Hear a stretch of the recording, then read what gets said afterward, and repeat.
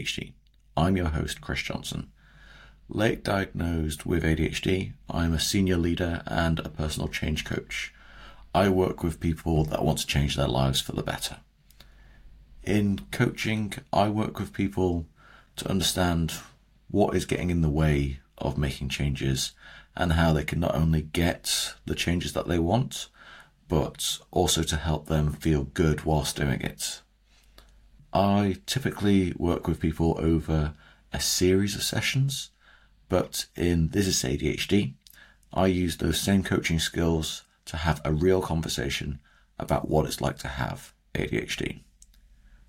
The conversations in This is ADHD are about putting a face to the name, label, or diagnosis of ADHD and showing that ADHD cannot be described in a single conversation with a single person. So that whilst my ADHD is almost definitely different to yours, both of us are equally valid. In today's episode, I'm joined by Matthew from Melbourne, and we're talking an awful lot about his approach to integrating autism, ADHD, and music. Content warnings for this episode include autistic burnout, stress, anxiety, and overwhelm. And there is swearing from the beginning and throughout the entire episode.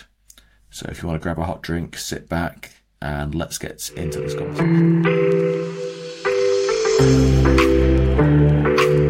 Welcome to This is ADHD. Today I am joined by Matt. Hi Matt, do you want to introduce yourself? Yes, thanks Chris.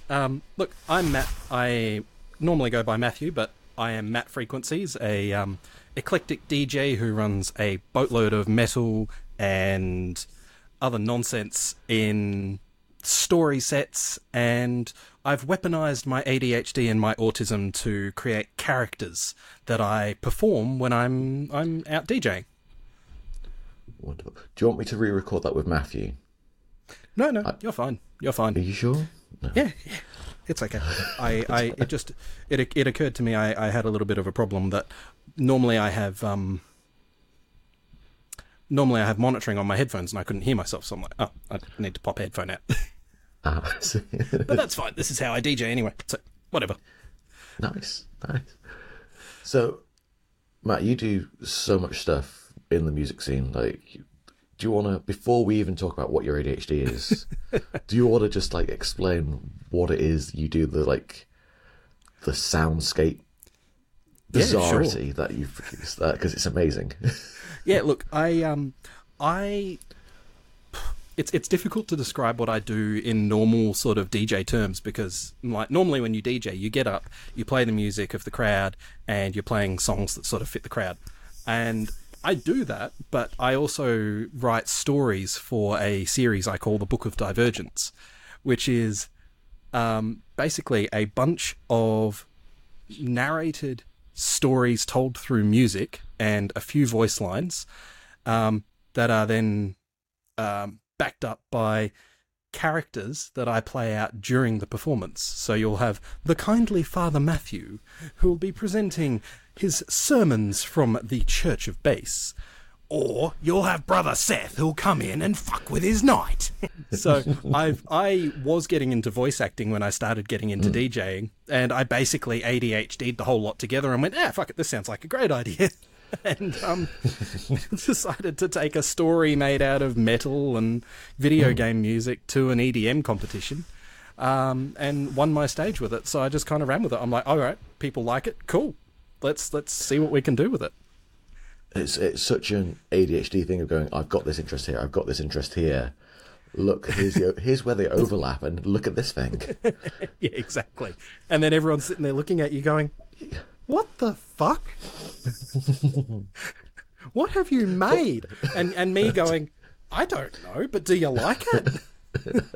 And they're like, yes, actually, we'll buy some more of this. Thank you very much. Yeah, I'll have that. Thanks. Can we book you for a performance? Then you've got to write more, unfortunately. That's the trouble with success. Well, yeah, but I'm actually loving it. Like, I'm in the middle of working on my third chapter of the story at the moment, and it's going to have at least 10 chapters. So it's quite involved. I've done that thing where it's like, hey, okay, let's just how complicated is this gonna get? Okay, it's gonna get that complicated. Okay. That's nice. So if people haven't come to chapter 1, can they still go see it? Can they? Yeah, absolutely. All the chapters are independent of each other, and the beauty of it is, because of how I've built it, it's actually a Dungeons and Dragons type adventure. So it's a choose your own adventure. The audience gets in, and you can kind of see in the background, sort of. This was actually from one of the shows that we did of it. On the bar, there'll be a couple of boards that have the story and the 2 options of how the story is going to play out, and people vote for that as I'm playing the music. And then at that first fork, people start voting for the second option of how it's going to play out. So there's 4 possible endings. Hence, Book of Divergence. And is there... So you make a decision. So D&D, to my head, is all about the dice rolling. Do you have critical successes and critical failures? Not yet, but I am planning on working some of that into the sets, and actually having each set then have a success condition and a fail condition that can lead to different paths as well, which might end up making it that you can have 8 different endings, potentially. Right. Yeah, you make all the right choices, but the gods of luck aren't with you. Yeah, exactly. But the whole thing is that because there's so many endings to the set, it doesn't really matter if you've seen chapter 1, because every time I play it very slightly differently anyway, and then we might head to a completely different ending in chapter 1 regardless. So, and so I have to build each chapter on the assumption that people may not have run into a specific ending of a specific chapter. Nice. That's so cool. But there is actually a canonical path, as it were. Same as how, like, I don't know if you've played World of Warcraft, but those sort of open world RPGs that have a storyline behind them that also has binary choices, there's always a canonical, these are who won. This is the people who won. Yeah. Like it. Immediately I'm like, okay, and then once you've done all 10, I assume there's going to be like one-shots as well, where you're exploring the universe and doing all the other things as well. Going, there'll be more character development and stuff like that. Like, it's an involved project, and because it's got all this story stuff with it, I'm kind of sitting on the borderline of it being DJing versus being a drama production. So I'm quite careful about, like, I do use a lot of commercial music, but if I'm working with smaller artists especially, I reach out and I say, hey, this is what I want to do with it. Is it all right? And I assume everyone's absolutely fine with it as well, because you're getting the names. Most people have been fantastic with it, and you know, when people do sign up on and they're like, yeah, okay, you can use my music for that. I hit them up on Instagram and I make sure I link their pages and stuff, because we've got to look after each other. The music industry is not exactly well paid, put it that way. Yeah, it's all that passion as opposed to actual payment. Yes, exactly. Oh, brilliant. There we go. Love. So I'm going to get to the question. So what do you call your ADHD? Well, right now I call it Brother Seth. Because literally as a pleasure to meet you. So is your ADHD very much the chaos side of it? Oh, yes. Oh, yes. Yep. It's, to be honest, it's a pain in my ass. It is forgotten phones. It is all of the things that just you can't keep track of. It is, oh, I put that in a cupboard, it's gone. I actually don't know what's in the cupboard until I open the cupboard. Yeah. I can't picture it. We need to bring back those like 50s cupboards with glass fronts. Oh God. You know, we have those in the kitchen. No thanks. There's just no solution then. No, there's no great answer to it. It's a real, It is a disability, as we often say in this house. You know, it is having a budget. It is being prepared to pay the ADHD tax on, oh, I've lost this cable, I have no idea where it is. You buy the cable, it shows up the same day. Yeah, and you do that 5 times for 5 weeks in a row. Yep, and then eventually you go back to sort all your cable boxes and you go, why do I have 7 of this cable? Why did I ever need that? Yeah, And so you've got Brother Seth, then Father Matthew with Father one Matthew. T. With one T. The biblical Matthew. Yes. So how does the autism and the ADHD kind of combine for you? Well, so the autism for me is an ability to spot patterns in things and connect them in ways that you shouldn't necessarily be able to connect them. It's very much that, how the hell did you spot that those two go together?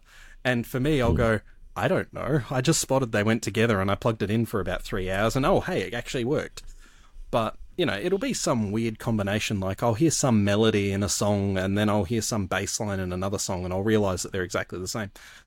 I've done it with a few songs recently that, like, even at the rave I played the other week, where it's stuff like Dota by Bass Hunter, you know. I wanted to be a singer. I'm not a particularly good one. But Dota by Bass Hunter and Pretty Rave Girl by Searle actually turn out to be exactly the same melody. And so you can play them on top of each other and actually substitute the lyrics, and they work perfectly.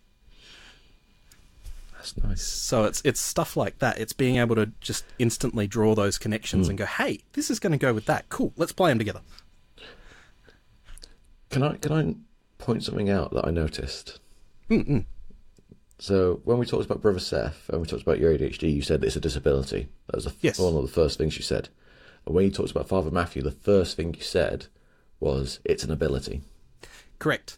And it's not that I don't think my ADHD does give me extra abilities, as it were. Like, I certainly can harness my ADHD. I harness that hyper-focus. I harness a lot of what it gives me. But I'm frustrated by my ADHD far more than I'm frustrated by my autism. And is that kind of the clash between the two? I think so. I think it's very much my autism wants me to be organised. It wants me to be structured. It wants everything to go in a certain direction. And my ADHD says, I don't think so, Father Matthew. It's time for us to get chaos. Is that thing, like, you want structure, you want to be like fully ordered, fully organised, and then you actually go, I'm trying to herd cats within my own body, within my own brain. Yeah, basically. Like, when I create all these stories and stuff, I go through this process of being so careful about how I structure them. And then I'll get halfway through actually preparing and playing it, and I'll go, but this would sound better. So all the planning goes out the window. And so I have to allow for my brain doing that. Yeah, I can see that being frustrating. Yeah, it's very much the bored now. We're going this way now. Oh, that one, and that one, and that one, and that one, and that one. But does it work though? It Yes. sounds like it works. It does. Yeah. It does. It really genuinely does. It's led to some great moments, and it's let me plug music together in ways that I never really imagined I was going to. Like, this is something I always wanted to do when I was a kid, but never had the right outlet for. And so now I've got this creative outlet, and it's like, oh, this is good. Yeah. So how did you kind of go from like pre-ADHD and autism to kind of where you are now? What was that I got completely disabled and bedridden for about a year. And that sort of forces you to look at things a little bit.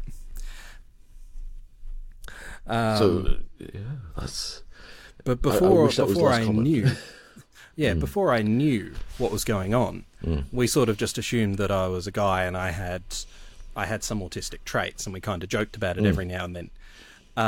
But then in 2020, during all the stress and frustration and my second child being born right before stage 3 lockdown here in Melbourne, which was some of the most severe lockdowns in the world. I don't know if you've heard of them, but we had lockdown restrictions that were like 9 o'clock curfews. You couldn't leave the house, sort of thing.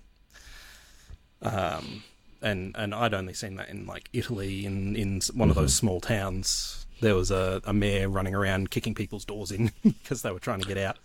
But in Melbourne, it was the whole city, and it was literally helicopter patrols. It was, you had to have permits to be out after 9. Papers, please. And so, yeah, during all the stress of that, second child comes, I get an email telling me that my dad's dying of motor neurone disease. Fucking you name it, that year was shit. Yeah. My body just said, I don't want to do this anymore, and put me into an autistic shutdown, meltdown, overload, whatever you want to call it.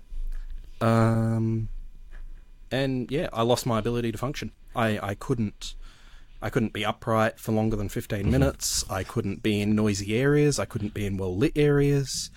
I was wearing sunglasses inside. It was headphones on. It was all of the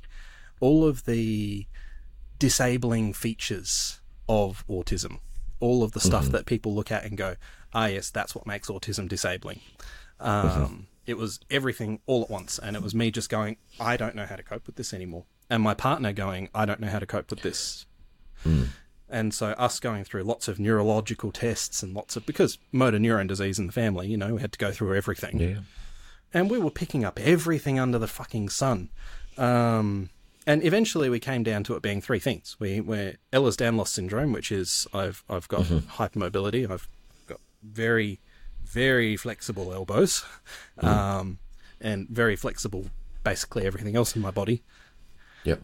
Which screws with my ability to regulate my pulse, regulate my heart rate, and then when I get anxious, that makes it worse. And gee, what's a key feature of ADHD? Anxiety. Rampant anxiety. And yeah, but going through all of those processes and talking to the psychiatrists and getting myself diagnosed and then getting on the appropriate medications, it all started to come back down to a normal sort of functional level. I'm still never going to be able to work full time because we've tried me working 8 hours a day, and I just can't. But it's kind of been comforting going, okay, I'm disabled now, deal with it, move on. Yeah. But yeah, pre-diagnosis, when I was young, it was I used to work night fill. I don't know if you know shelf stacking. Yeah. And I remember one specific night, because I used to be quite crazy. I would drift the 6-wheel trolleys, and I'd be sprinting through the aisles. Like I was one of the fastest packers that was there, so he gave me a lot of grace for it. But there was one night he pulled me aside and he said, look, I got to be honest with you. Are you doing cocaine before you come in? Because if you are, we need to have a talk about it. And it's just like, wow, I'm like 17, dude. What the hell? Why is this a thing you're asking me? Yeah. And as it turns out, the reason he was asking is because what I was doing was not normal. No. Yeah. Yeah. Or totally normal with ADHD, right? Well, yeah, exactly. It's funny though, like so many of the tips you see about how to function with ADHD, they all assume one thing, which is that you're already medicated. And it's like, if you don't have that step up, if you don't already have that level of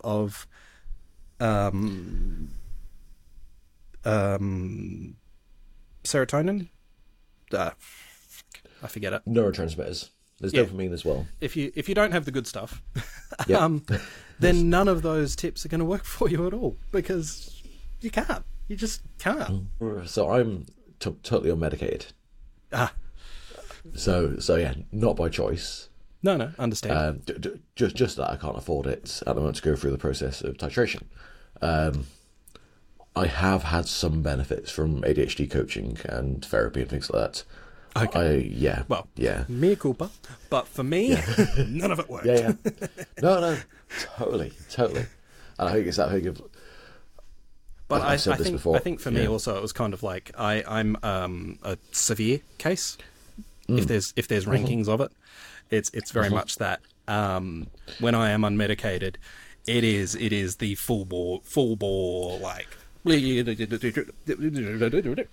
hello. Yeah. Whereas like seen you fiddling about at the moment. Yeah, that's okay. I've got Yeah. knobs and stuff I'm playing with, so I'm playing with my knob while we're doing this. Oh, okay. Okay.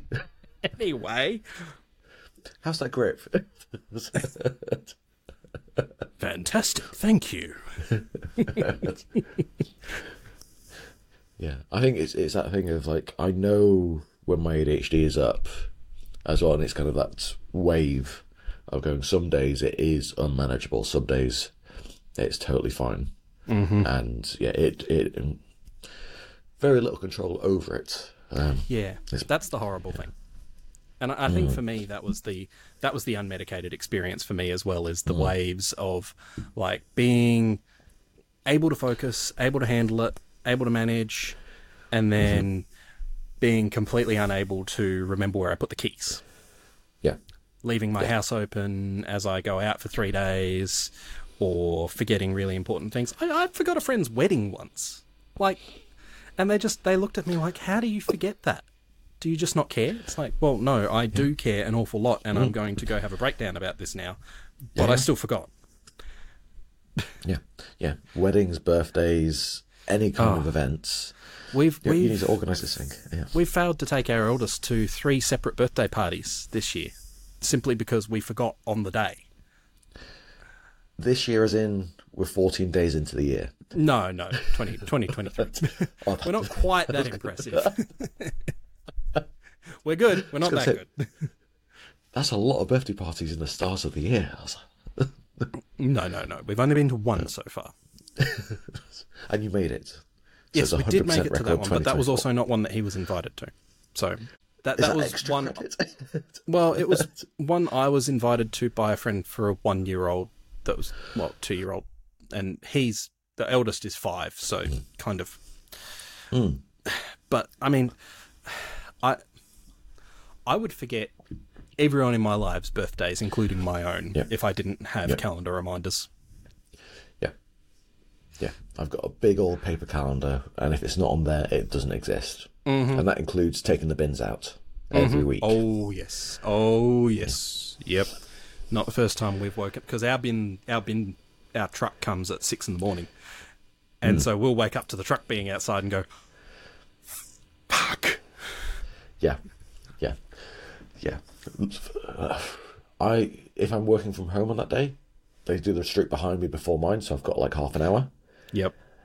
If I'm working in the office, I leave about an hour before they turn up. So. Lucky. You're insured either way. I don't know. It involves me being awake enough to realise as I'm driving out that everyone else has got their bins out. Oh God! And speaking of driving, how is driving when you're that tired? It's fine. It's kind of like, automated mode. Yeah. I mean, it's that thing of I've always got a cup of coffee before I leave. Like, it takes me over an hour to leave the house in the morning. Like, just to get myself up to a point of going like, this is awake enough. Let's go. Yep, I know the one. Although, have you ever done the one where it's you wake up and you're in the car and driving within 5 minutes because you're running late? Yes. Yeah. Oh, fuck. And, that's the fastest I've ever got dressed, and how am I on the freeway already? Yes. Yeah. I think it's the other weekend I was messaging a friend, like, oh, did you want to meet up? She's like, yeah. I'll be ready in about half an hour. Like, and it was 20-minute drive away. I was like, okay, I'm still in bed. Bam, bam, bam, bam, bam. Done. Like, why can't I do this every day of the week? ADHD, that's why. Yes. Yeah. I'm in your head, screwing with your plans. So how was like life before diagnosis, before being bedridden, and being like, how did you kind of cope before when? It was fucking magic, unknowing? to be honest. I was a absolute machine. I used to supercharge Mustangs, and I used to build supercharged wide body Mustangs. I was one of 2 builders in the country that made Shelby wide body Mustangs in Australia. And I could power through the things. Like, I could supercharge one of these suckers in 5 hours. I think my record was 4.5 from on hoist to on road. And, you know, we're talking pulling the top of the engine apart and cutting bits off it and installing the supercharger and all the hoses, everything, all in 4.5 hours. And I used to be able to do that. Like, that's the frustrating thing. That should sort that. There we go.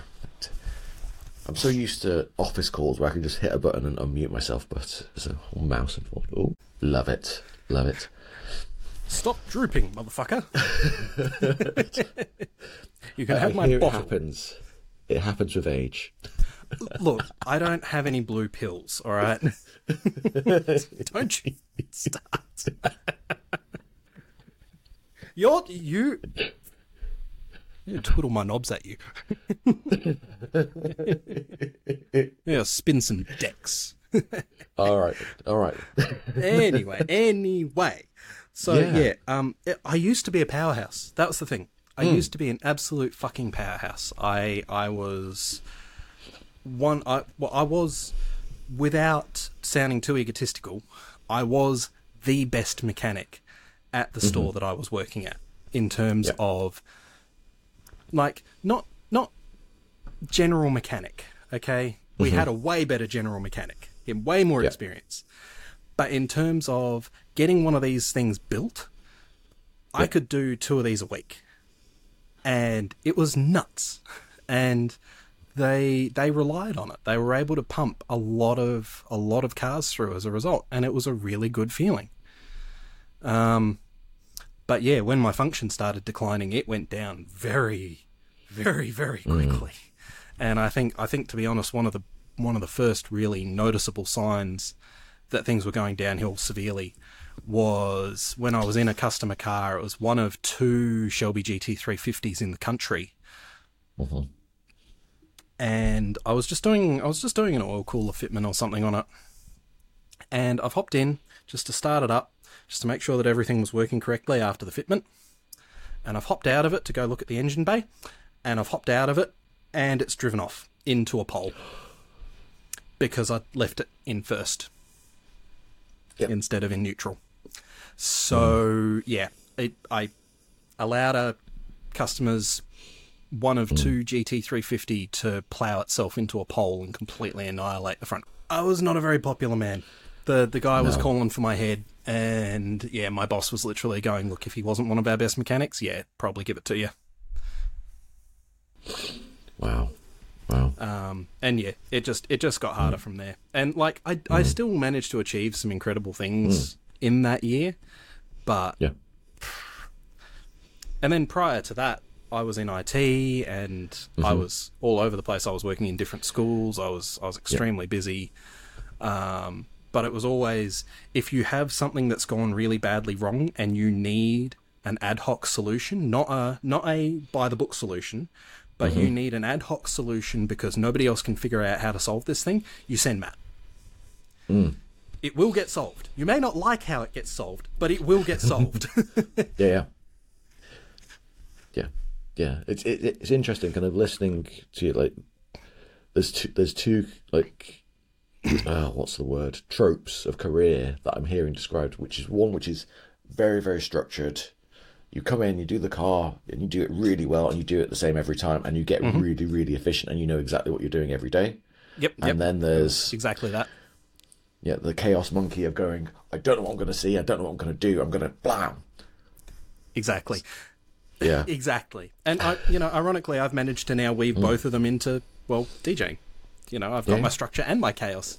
I get to bake my cake, have it, eat it, and throw it in people's faces. It's fantastic.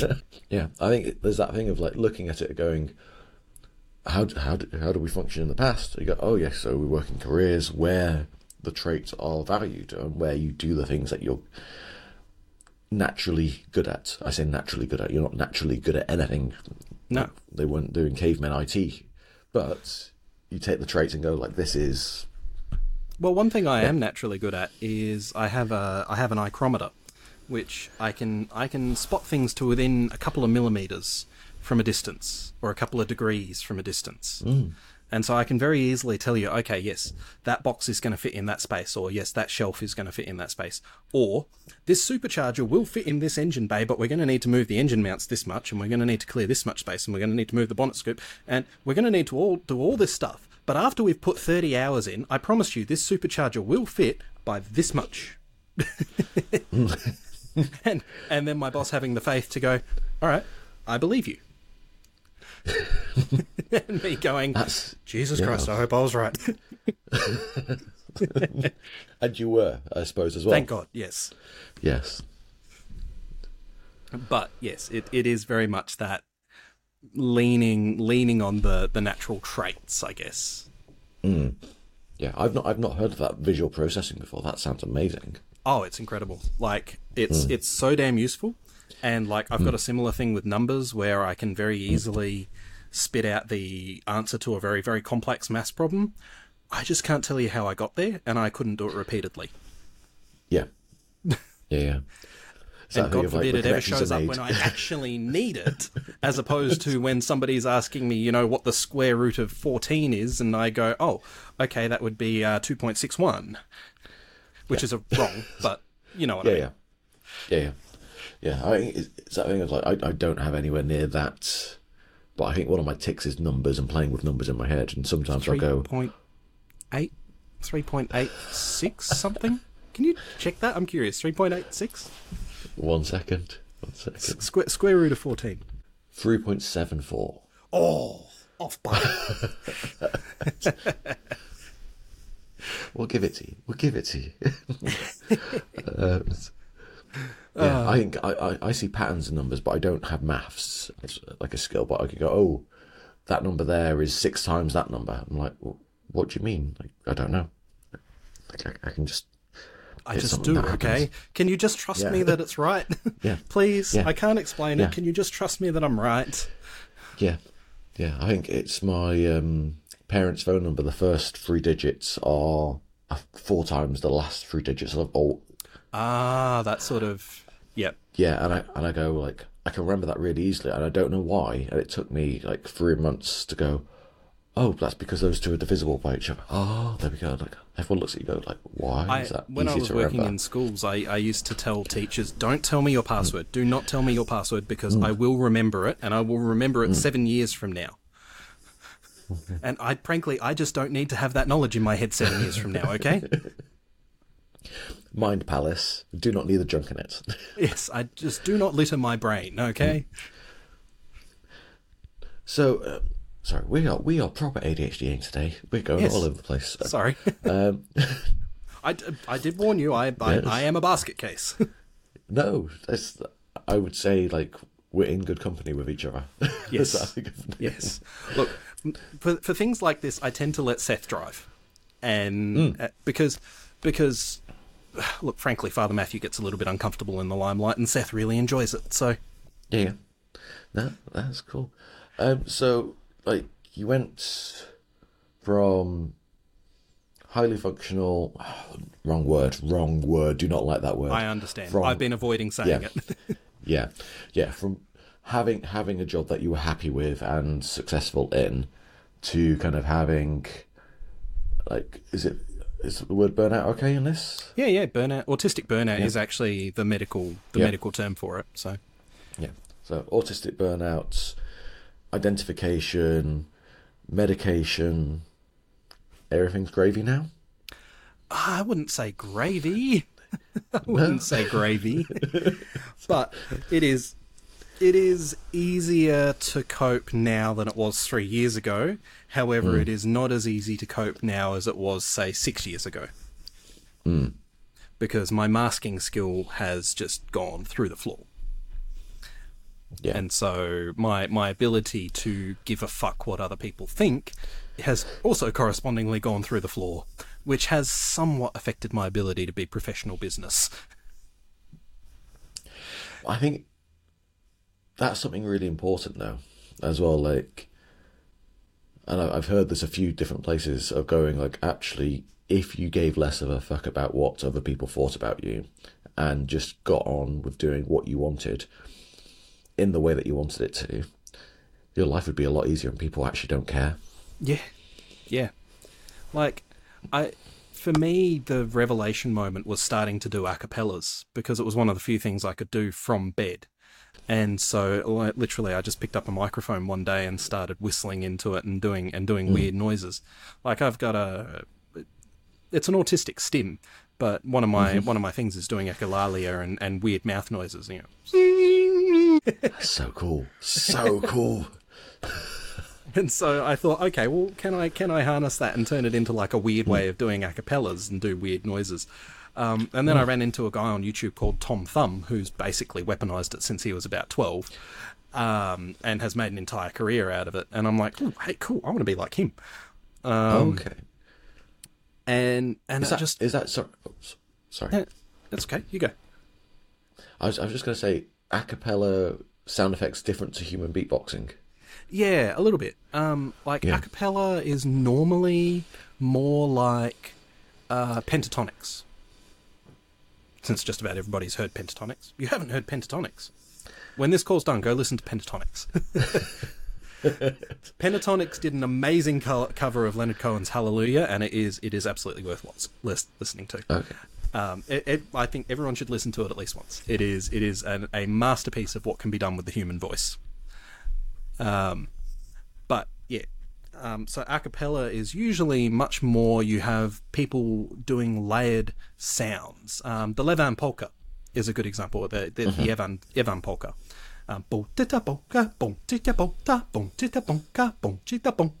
Right? Those sort of, making noises, but when you beatbox, it's much more about using the mouth percussively. Yeah. Right, so... Right? Yeah. But what I was doing was some sort of weird fusion between the two of, like, using my mouth to create an entirely different instrument. Oh, okay. Because I've doing this from... Yeah, doing it from bed and just kind of going, look, I know this is going to sound rubbish, but on the other hand, nobody's going to be watching it, so who cares? Which was a little bit unfortunate when my very first a cappella I dropped was Rush E, and it's become my most popular. Really? Just starting low. Yeah. Look, ADHD, okay.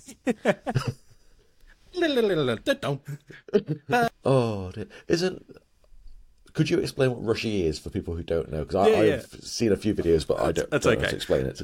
If you're not familiar with Rush E, it is the most, well, at the time it was, the most complicated piano piece ever produced. And basically the entire intention of it was just to be a complete meme. It is very fast, it is very Russian, hence Rush E. And it is basically Russian piano folk music taken up to 11 and then doused in petrol, set on fire, and then thrown through an entire field of grand pianos. I have seen, I can't remember who it was now, one of the YouTubers, they had an automated piano playing Rush E, and it broke the piano. Yes, yeah. Well, I think that was sort of my introduction to it too. And then I'm like, oh, okay, I should really check this out more because this is interesting. And then, as you do, I kind of got obsessed with it and started singing it. And then I decided, screw it, let's try it. And yeah, it's actually still the most watched video on my channel. It's racking up like 1,000 views a week or something. It's actually popular, and I'm like, fuck. Now what? Now fucking what? You could have started there. And I kind of peaked, didn't I? Yes, yeah. But I've decided that the easy thing to do there is just to go, okay, I'm going to do Megalovania now, because I can.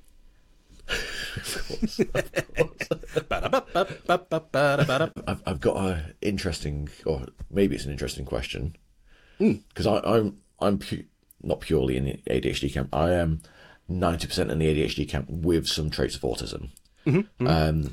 Which is quite common. I think so. I don't have special interests. I have hyperfocuses. Do you see the difference between the two and like how they work? Yes, I actually do. I actually do. Special interests are something that even when you're not thinking about it, you're thinking about it in some sort of way. And everything sort of connects back to that special interest. Like at the moment, DJing is a special interest. It's not a hyperfocus, it's a special interest. And it always has been, which is why it's so great for me that I've got into it, because I've always thought about, how could I mix these songs together? How could I interact these two? How could I use this sort of thing? Right? It's never not been at that level for me. Whereas the hyperfocus is when I start creating a set for a chapter, for instance, and I will sit on it for 14 hours, and my partner will come up to me and go, "Have you eaten today? When's the last time you went to the toilet? Was it when you got up? Okay, yes, go to the toilet, go have a bath and have some food." Yeah. Yeah, it's that thing of like hyperfocus is almost like very short-lived, whereas that special interest is kind of enduring forever. And I think it's something that I don't know if you get, but it's something that for me is terrifying in ADHD, is the idea that, is this thing that I'm really, really having fun with right now a special interest or a hyperfocus? And what's going to happen when the hyperfocus dies off? Yeah. And that frankly is terrifying, because it's like, you know when the hyperfocus goes, it's gone. That's it. Yeah. Done. Yeah. And you never get it back. Yeah, there is no dopamine left in the activity. It's gone. Yeah. No, it's yeah. I'm writing essays at the moment about coaching, and I have got no joy in it whatsoever. Yeah, even though I've done all the work. Yeah, when the dopamine's sucked out of it is horrible, because it goes from being, this is so much fun, I'm having a great time with this, to I literally want to throw my laptop out a window rather than do this. I would sooner I would sooner try and clip my cat's claws than try and do this. Oh, look, I have laundry to be doing. Oh, excellent. Yeah. Oh, hey, does that bit of the house need... Oh, gee, I haven't cleaned that wall in a while. And, good grief. Oh, what a shame. I'm going to have to clean that entire wall now. Yeah, but it's not even like conscious thought of it, is it? It's like you just start doing it. Exactly. That's the thing that needs it. Yeah, because you suddenly start seeing all these other things that need doing that aren't the thing that actually needs doing. Yeah, and you do those things, and suddenly they're rewarding because you're getting it done. Yeah. Oh, look. Yeah. Yeah. Oh, fantastic! This is great, and it's also rewarding because it is your brain kind of giving you the dopamine of, I'm successfully avoiding the work. Yes. Yeah. Or even that thing of like, I feel really guilty about it. You're beating yourself up about not doing the thing. God, how bad is the guilt? Oh my God, I will, and you'll invent things and do things to feel guilty about. And you'll go off and do, and you're like, no sane human would do this. Why the hell am I doing this? And you know, while you're doing it, that no sane human would do this in this way. But you're still doing it, and you're feeling guilty about it, and you feel good that you feel guilty about it, and that makes it worse. Yeah, just hate it. Just hate it sometimes. Like when it's out of control, it is so difficult to break that cycle. And the self-destruction is just like the things that you've ruined, or the things that I've ruined in my life because of that process. It's just like... Yeah. And this is why I call it a disability. Hashtag superpowers. Yes, exactly. My superpower, setting fire to everything in a 9-foot radius when I'm feeling like I need to feel self-destructive about something. Yeah. I think it's... I don't know, for you, like, what is... So something that I'm struggling with at the moment is, like, mood regulation and anger. Like, overwhelming escalations of anger, and then going... I'm angry about something for days, weeks sometimes. We are very, very open about anger in this house because of the autism and the ADHD coexisting. And all the kids and my partner, like all of us, we're all ADHD. Which I think, by the way, is one of the worst acronyms because it means autistic deficit hyperactive disorder. It's like, I'm not deficit in the autism. I have plenty of autism. It's right here. Look, it's turned up to 11. Yes. But at least it's not a deficit of attention, because that's not what ADHD is. No, exactly. Both acronyms suck. Anyway. Yes. No, anger is a big thing in this house because we have two very specific flavours of it. We have the autistic anger and we have the ADHD anger. And the ADHD anger comes from being pulled out of hyperfocus. It comes from having finally mustered up the energy, the willpower, the whatever to get a task done, and then getting pulled out of it. And that happening over and over again, and it just making you snap. And it's flash in the pan, it's hot, it's fiery, but it builds over a while, and it takes a long time to get rid of. And it can really wreck things. And that frustration is just... The autistic anger is overload. And that builds over a much longer period. But once it finally goes and you either have a meltdown or you manage to get rid of it, whatever. I mean, I have hot baths. I have hot baths to try and reset my nervous system and do some co-regulation. Okay. And it tends to work for me. It tends to settle me back down and kind of go, okay, I can breathe now. I've got more ability to be loaded up. But that anger is the more dangerous one as far as I'm concerned, because the autistic overload anger can result in meltdowns that are beyond control. And me, as a 6'3", fairly heavily built guy, having an out of control meltdown is a fucking nightmare. I haven't had one as an adult in probably 10 years at least, and I don't want to repeat the exercise because it was horrible. So give me an ADHD anger flare any day over that fuckery. There's the disability of the autism, by the way. And I think it's that thing of like, you don't want to be angry. Like, you've got no choice in that either. Like, it's not I'm angry, I get some pleasure out of this. No, exactly. It's just it's a fury.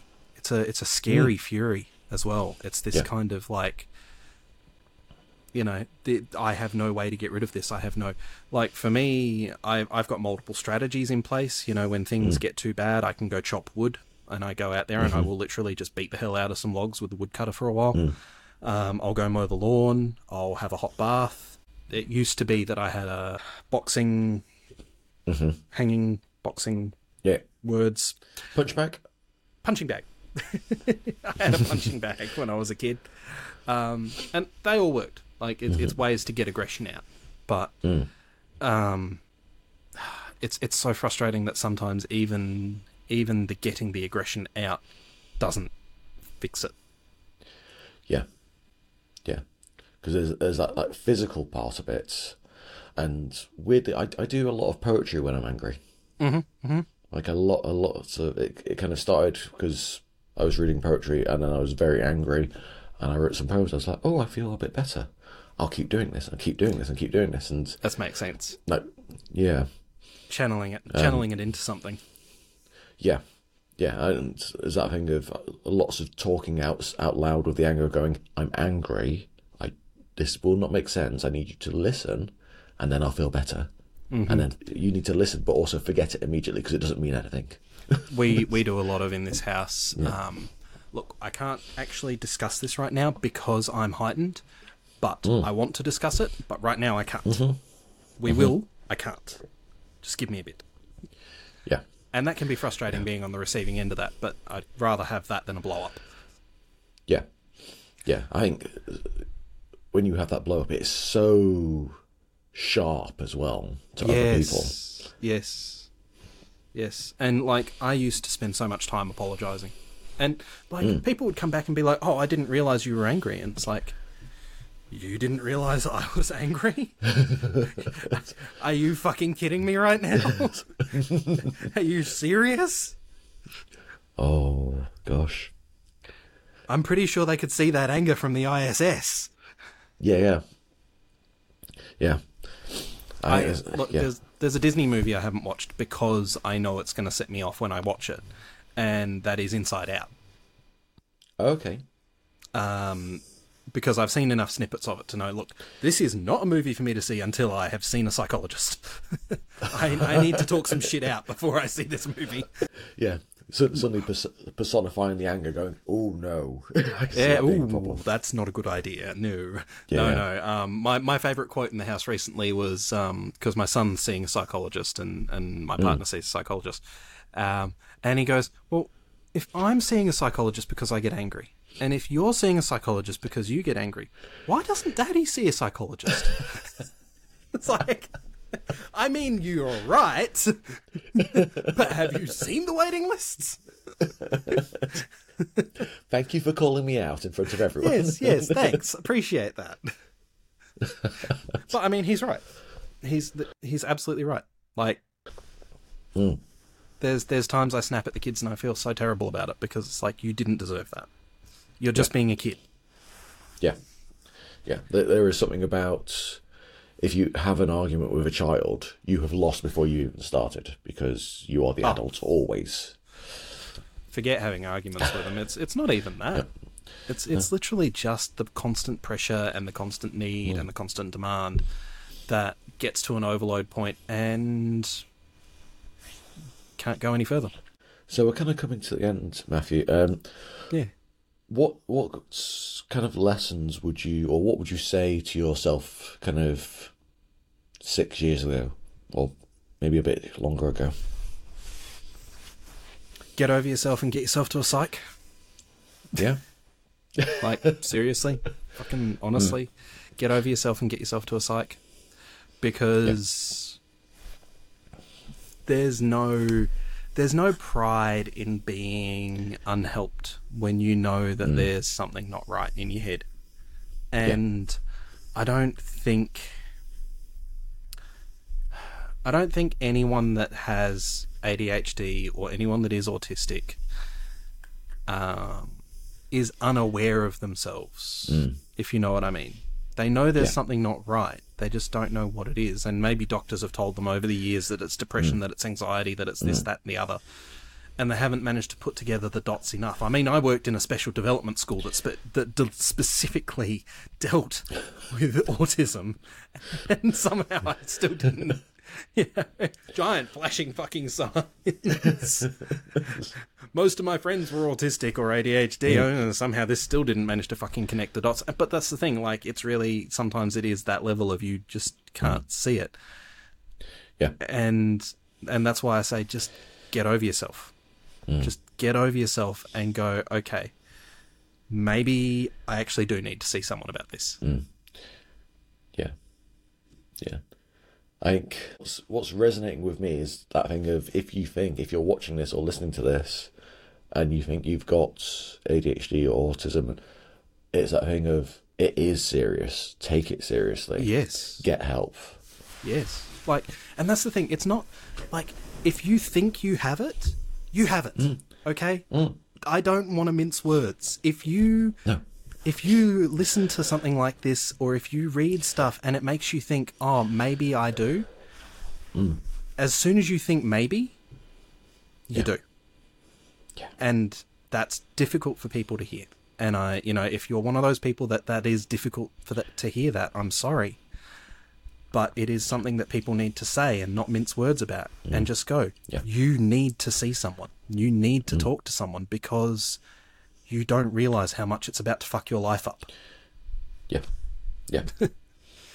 It's that thing of the way that you're feeling is not normal. It is not something that is felt by everyone. It is felt by everyone in certain communities, being neurodivergent communities. Yeah, if you look around and all of your friends are like this, I got news for you, my friend. Yeah, if all your family as well. One of the diagnostic criteria for my assessment was, how many friends do you have that have ADHD? And it's like, well, it's a legitimate diagnostic criteria. We come together because we understand each other. Yeah. Only ADHD people can talk in ADHD ways, where it is you bounce from topic to topic to topic to topic to topic without breathing. He just kept going from topic to topic. It was quite hypnotic. And if you get that reference, I like you. But I think it's that thing of, like, you can't follow that ADHD conversation, or in fact, it's almost annoying if you annoy your peers. Yeah. And you have friends which aren't annoyed by that. That sounds ADHD. Yes, exactly. if you're sitting there constantly going, oh, but we jumped from 15 different topics and it's amazing, it feels great. Yeah. I really enjoy talking to this person. Yeah, there's a reason for that. Yeah. I went to a public speaking course recently. I say recently, like 6 months ago. And And they were like, which speaker do you want to be? Bam, bam, bam, bam, bam. And it was Barack Obama, William Shakespeare's King Henry VIII, someone else, Captain Scully, Captain Sully from the plane, or Brené Brown. Right. And I listened to all of them, and they're all presented by professional actors. A brilliant course. But they're not paying me, so I'm not going to tell you where it was. And I was like, I want to be Brené Brown. I don't know why, but that delivery is exactly what I like. And of course, Brené Brown has got ADHD. Well, of course. And it is the same with so many of the things that people like over time. I mean, you look at Robin Williams, undiagnosed, but neurodivergent. Yeah. And like that was discussed after his death. And there's so many examples out there of these brilliant people and brilliant artists and actors, and it really is something that seems to draw artists and actors to it, or that generates artists and actors. I don't know, but it's huge. And if you really resonate with someone like that, like Star Trek Discovery is fantastic for its representation, but if you resonate with Sylvia Tilly, I have news for you.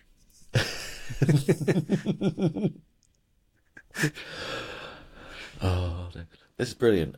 So we're coming up to the end. So Matthew, so how can people follow you? How can they attend? How can they listen to you? Look, what else do you want to tell if people? you are Melbourne local and you are listening to this, then please come on down to Tales from the Deck, which we have going on the 28th of January and again on the 23rd of March.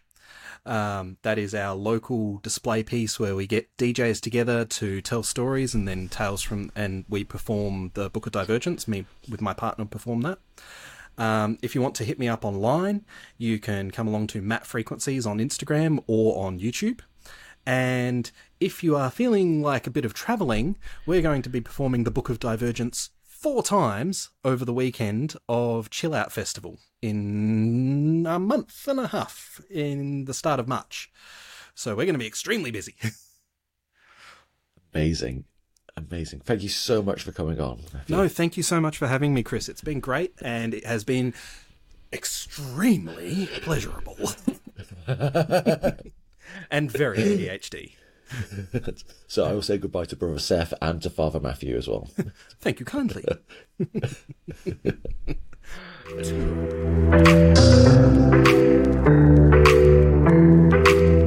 And that is it for today's episode of This is ADHD. You can follow the podcast on Instagram and Threads at This is ADHD Podcast. This is where you can find updates, polls, and opportunities to engage with other listeners. And you can also get in touch with me personally at The Coaching Blacksmith, also on Instagram and LinkedIn and Threads. If you have any suggestions for future episodes or guests, do feel free to reach out. I really love hearing from you and what you think about the podcast. And without you, the podcast is meaningless. It really does make it all worthwhile. If you want to talk even more about ADHD, or you want to support the running costs of the podcast, I now have a Substack, a newsletter. You can find and subscribe to the newsletter at thecoachingblacksmith, all one word, .substack.com. That's thecoachingblacksmith.substack.com. As always, thank you for joining us today. I hope this episode has helped you in some way.